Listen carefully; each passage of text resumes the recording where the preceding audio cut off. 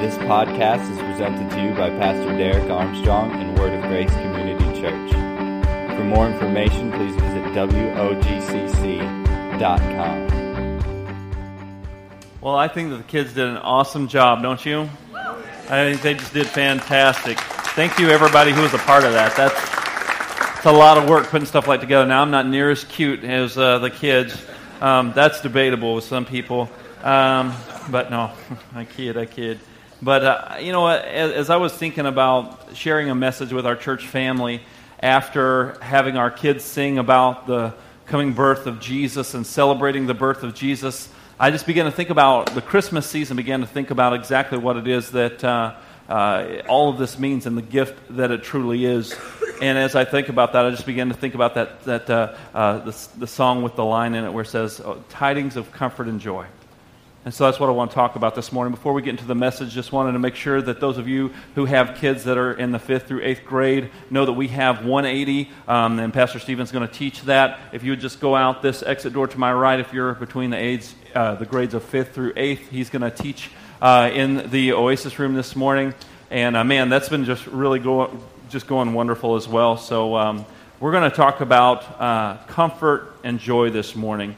So if you would just join me in a word of prayer. God, I thank you for this opportunity that we have to celebrate your birth. Thank you for the kids doing such a great job, Lord. Thank you for the blessing that they were to our church family this morning. And I just pray, God, that message would ring true in our hearts and it wouldn't just be something that we do once a year or we go through the Christmas season singing familiar songs, but yet we would truly receive that message of the Christmas story, of that birth of our Savior, Jesus Christ our Lord. And I pray that would just resonate in our hearts today and help us to grow in understanding what you came to do and help us to grow in exactly what you desire to do in us and through us. In Jesus' name, amen. If you have your Bible this morning, you can go ahead and go to John chapter 4.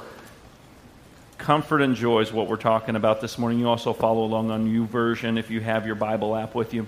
You can go search for a live event in your area on the menu of that app, and you should be able to find Word of Grace and follow along on that. John chapter 4 and verse 1 isn't really a Christmas story here, but nonetheless very relevant. John chapter 4 and verse 1 says, "Therefore, when the Lord knew that the Pharisees had heard that Jesus made and baptized more disciples than John, though Jesus himself did not baptize but his disciples, he left Judea and departed again to Galilee. But he needed to go through Samaria. So he goes through this city in Samaria, which is called Sychar, near the plot of ground where Jacob gave to his son Joseph. Now Jacob's well was there. And Jesus, therefore, was wearied from his journey, and he sat down by the well. And it was about the 6th hour, and a woman of Samaria came to draw from the water. And Jesus said, 'Give me a drink.' For his disciples had gone away into the city to buy food. And the woman of Samaria said to him, 'How is it that you, being a Jew, ask a drink from me, a Samaritan woman? For Jews have no dealings with Samaritans.'" So you see here the cultural point where you've got two groups of people who are interacting who in this cultural setting did not interact. And this is not something we should be talking about. This is not a discussion that we should be having. But then Jesus said this to her in verse 10, "If you knew the gift of God and who it is who has asked you, then you would have given me a drink. You would have asked me to give you living water." The woman said to him, "Sir, you have nothing to draw with. This is a deep well. Where then do you get that living water? Are you greater than our father Jacob, who gave us the well? Then we drank from this well. He drank from it himself, as well as his sons, and his livestock also drank from the well." Jesus answered and said to her, "Whoever drinks of this water will thirst again. But whoever drinks of the water that I shall give him will never thirst. But the water I shall give him will become in him a fountain of water, springing up into everlasting life." And the woman said to him, "Sir, give me this water, that I may not thirst, nor come here to draw." Jesus said to her, "Go, call your husband and come here." The woman said, "I have no husband." Jesus said, "You have well said, I have no husband. For you've had 5 husbands, and the one who you now have is not your husband, and that you spoke truly." The woman said, "Sir, I perceive you're a prophet.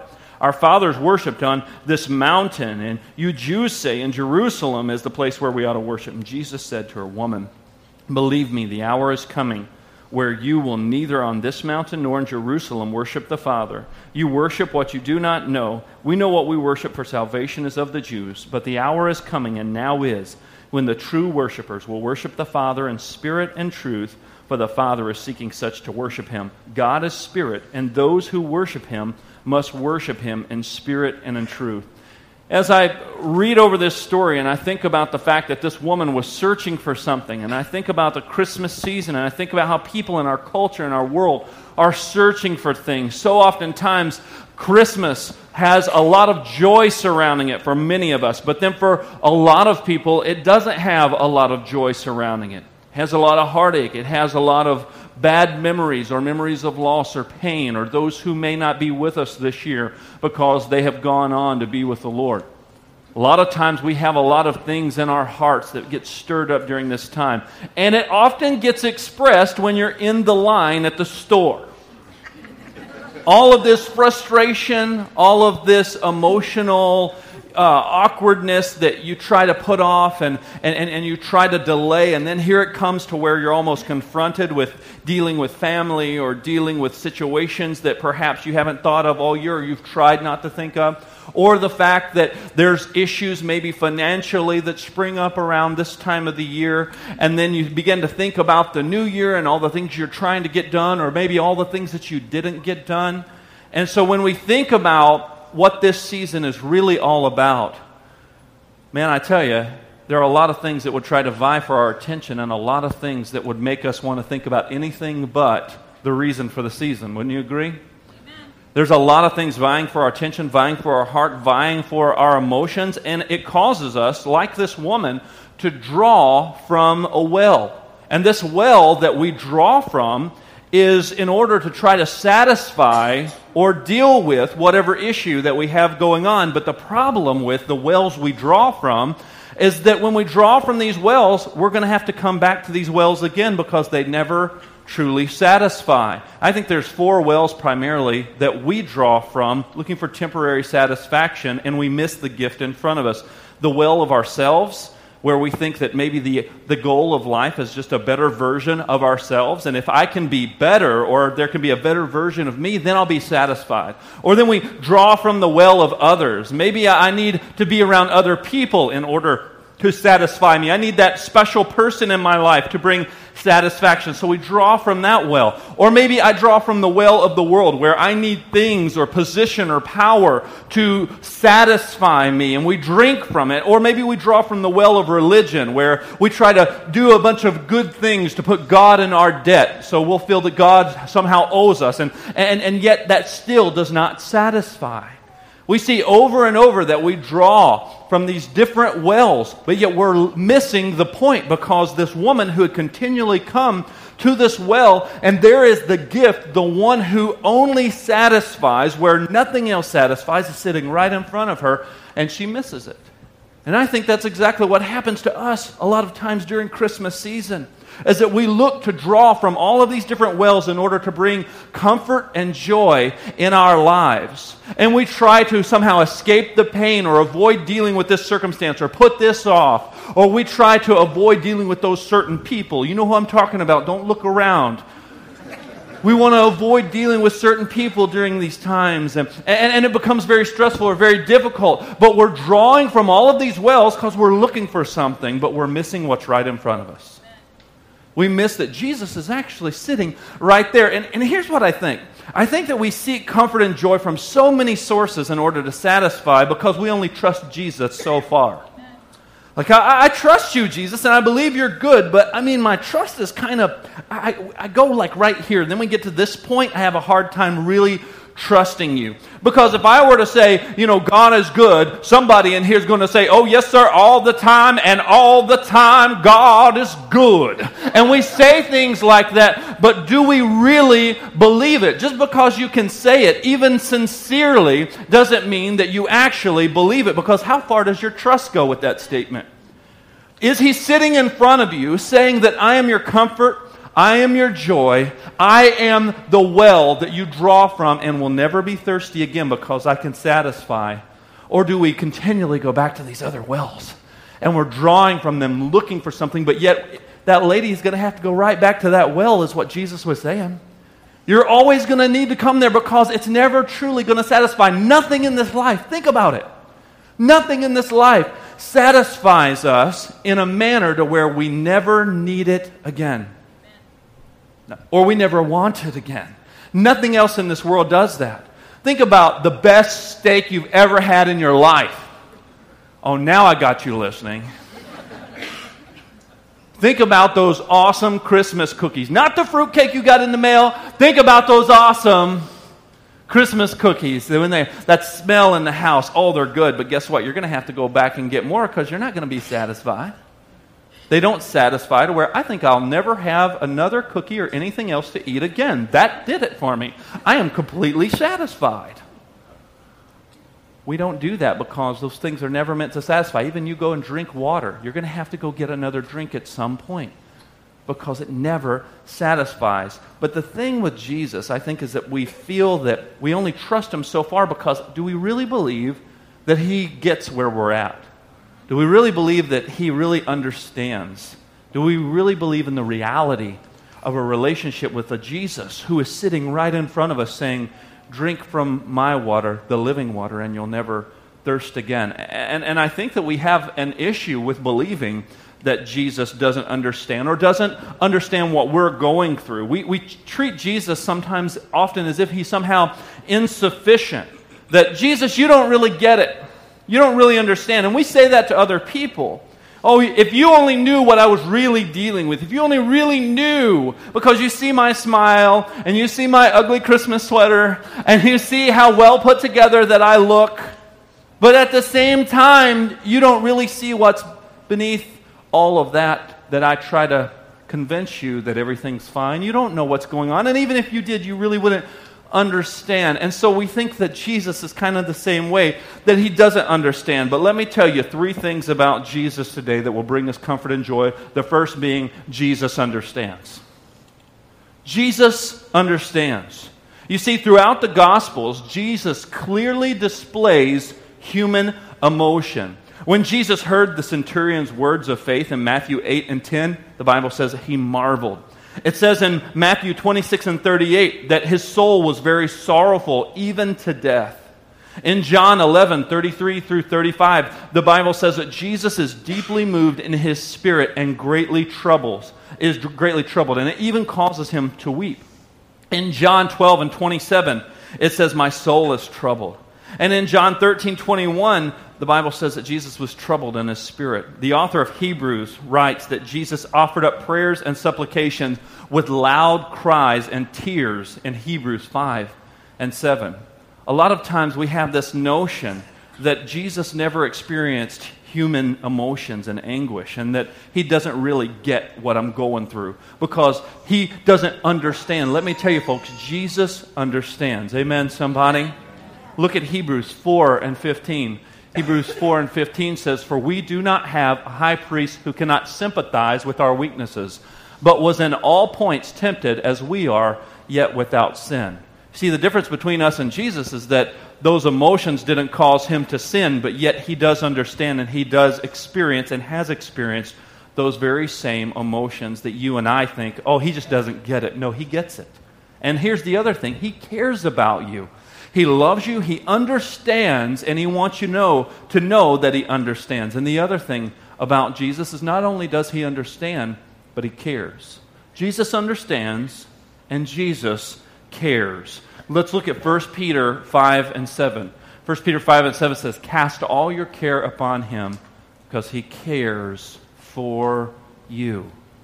And during this season, I think there's so many times people allow negative things to want to swarm their mind and swarm their heart. Man, and we work so hard to try to convince everybody else that there's nothing going on. And we even try to convince God. But let me tell you, not only does He understand, but He cares. He wants you to know that He is sitting right in front of you, just as He was sitting at the well with that woman that day in John chapter 4. And that He's saying, you can keep coming back to this well, and you can keep drawing from it, but it's not your source. It's not going to sustain you. You know, having more money is not your answer. Hello, somebody. Having more money is not your answer.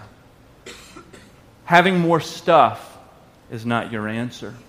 Even getting rid of some of the problems that you have in your life is still not the answer to being satisfied. Because even Jesus let us know that in this world you're going to have troubles. So if we said, hey, we have no troubles in life, all my problems are gone, it's all smooth sailing, and it's great, I figured it all out, woohoo! That's still not going to satisfy you. That's still not going to do it for you. Having your house completely cleaned and perfect is not going to satisfy you. Having everything so-so is not going to satisfy. Being able to do 100 push-ups and having six-pack abs is not going to satisfy you. Being popular in your circle of influence and circle of friends is not going to satisfy you. Having that car or that house is not going to satisfy you. Having all of your children be perfect little angels and you and your spouse having this incredible, amazing marriage is not going to satisfy you. Those things are all good things. And there's nothing wrong with those things. And there's nothing nothing wrong with wanting to grow in those areas. But they do not satisfy. They don't satisfy. Not like Jesus satisfies. Amen? Because I have to think about these people that are in different situations than you and I.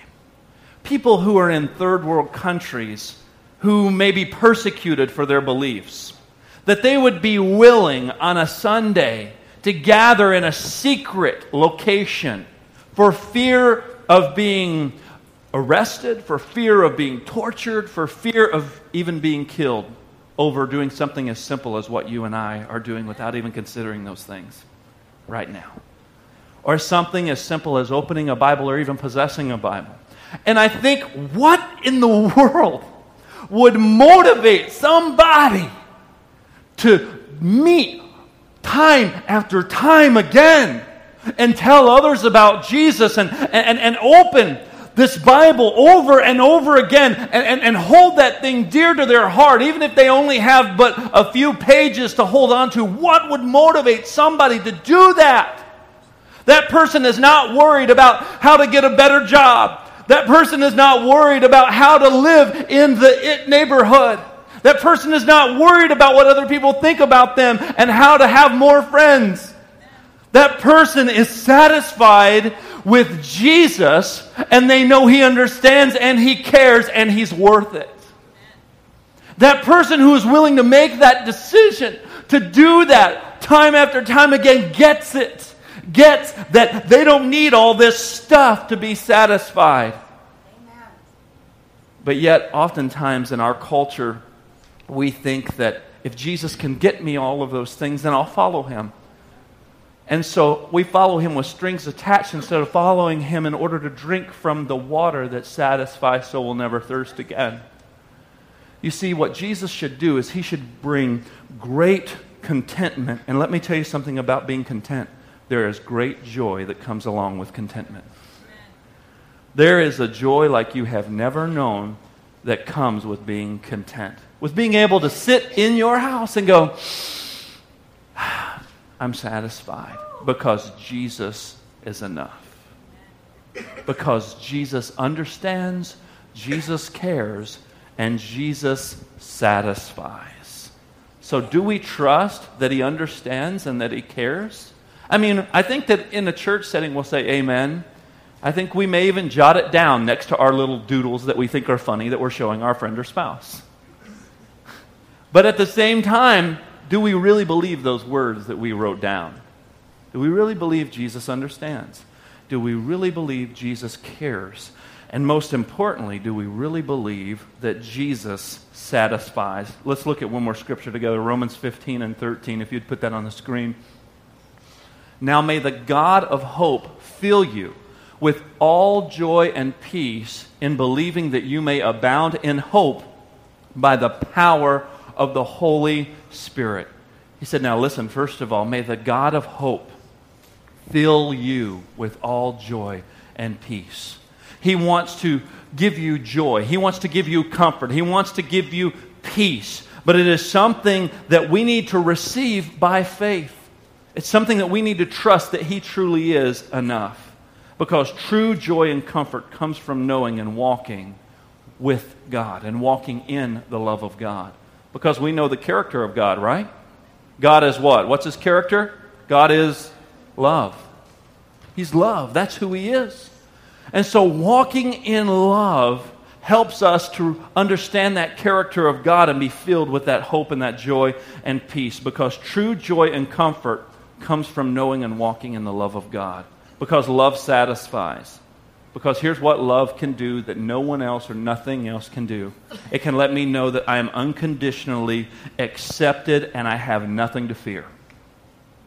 I am unconditionally accepted and I have nothing to fear. Man, if I'm accepted by the King of Kings and the Lord of Lords, if I'm accepted by God, if I'm accepted by the Creator of the universe, that nothing that exists could even have any being whatsoever if it weren't for Him, and He says, I accept you, then I should be able to take a deep breath and exhale and know that God is enough. Amen?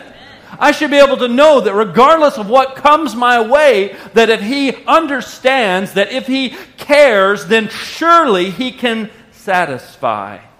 Because it is His love that never fails. It is His love that accepts me. It is His love that lets me know that I have nothing to fear, because the Bible says that perfect love casts out all fear. And if I know love, then guess what? I know God. And if I know love, then guess what I'm going to do? I'm going to love others. And if I love others, then I'm not going to spend my whole life trying to prove how right I am and how wrong everybody else is. I'm not going to live in fear of other people's opinions.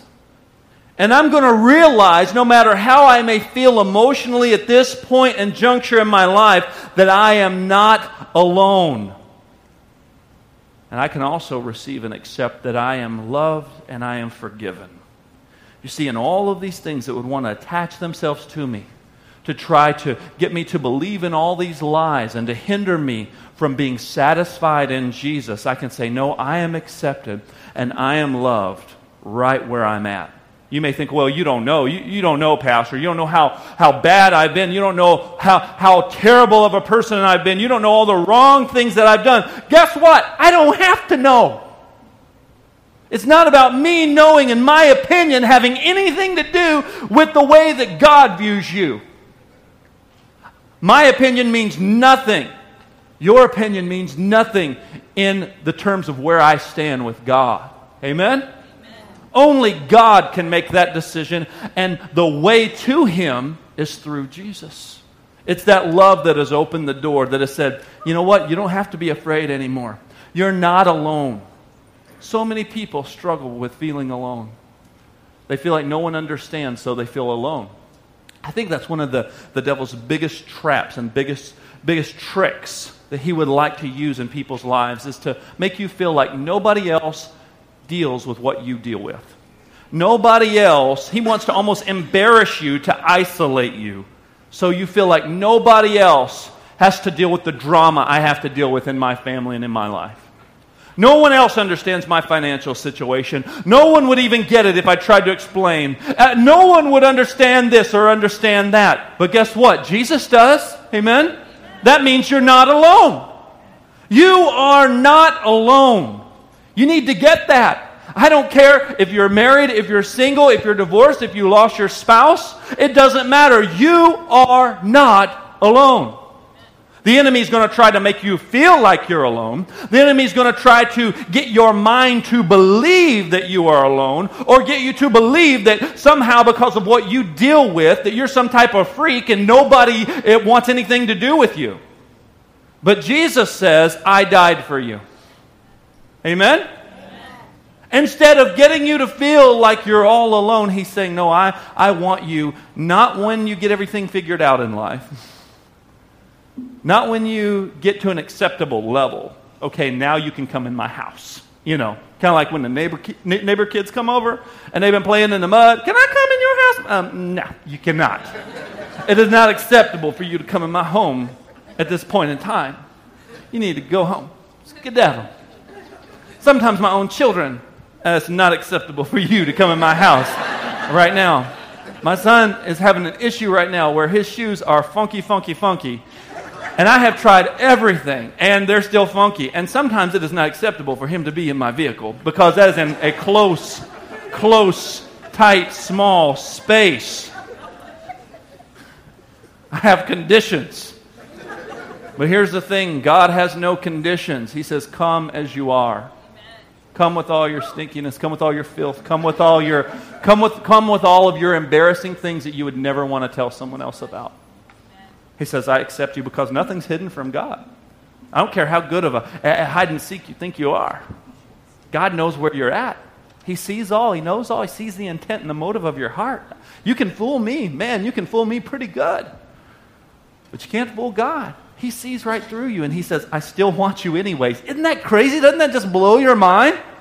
Not only does He understand, not only does He care, not only does He satisfy, but man, He accepts us and loves us right where we're at, knowing the intent and motive of our heart.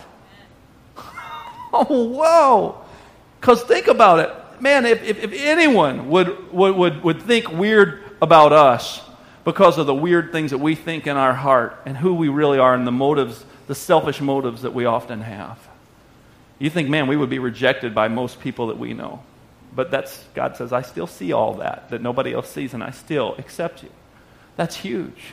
So when you know that you're accepted, when you know you're loved, it changes the way that you see yourself, it changes the way you see God, it changes the way you treat other people, and it changes the things that you're drawing from in life in order to satisfy. You know what, God? I'm satisfied. Take the whole world, as the old hymn says, but give me Jesus. Take the world, but give me Jesus. Everything can be taken from me, but the one thing that can't be taken from me is the one thing the world didn't give. And that is the gift that is sitting before us saying, will you drink from my living water because I understand, I care, and I satisfy. So here's my hope today as we get ready to go. That the gift of the message of Jesus' birth this Christmas brings you tidings of comfort and joy because you know He understands, you know He cares, and you know He satisfies. I want you to let the love of Jesus comfort you and be your source of living water. Be your source of comfort and joy. Thank you for listening. For more information, please visit WOGCC.com.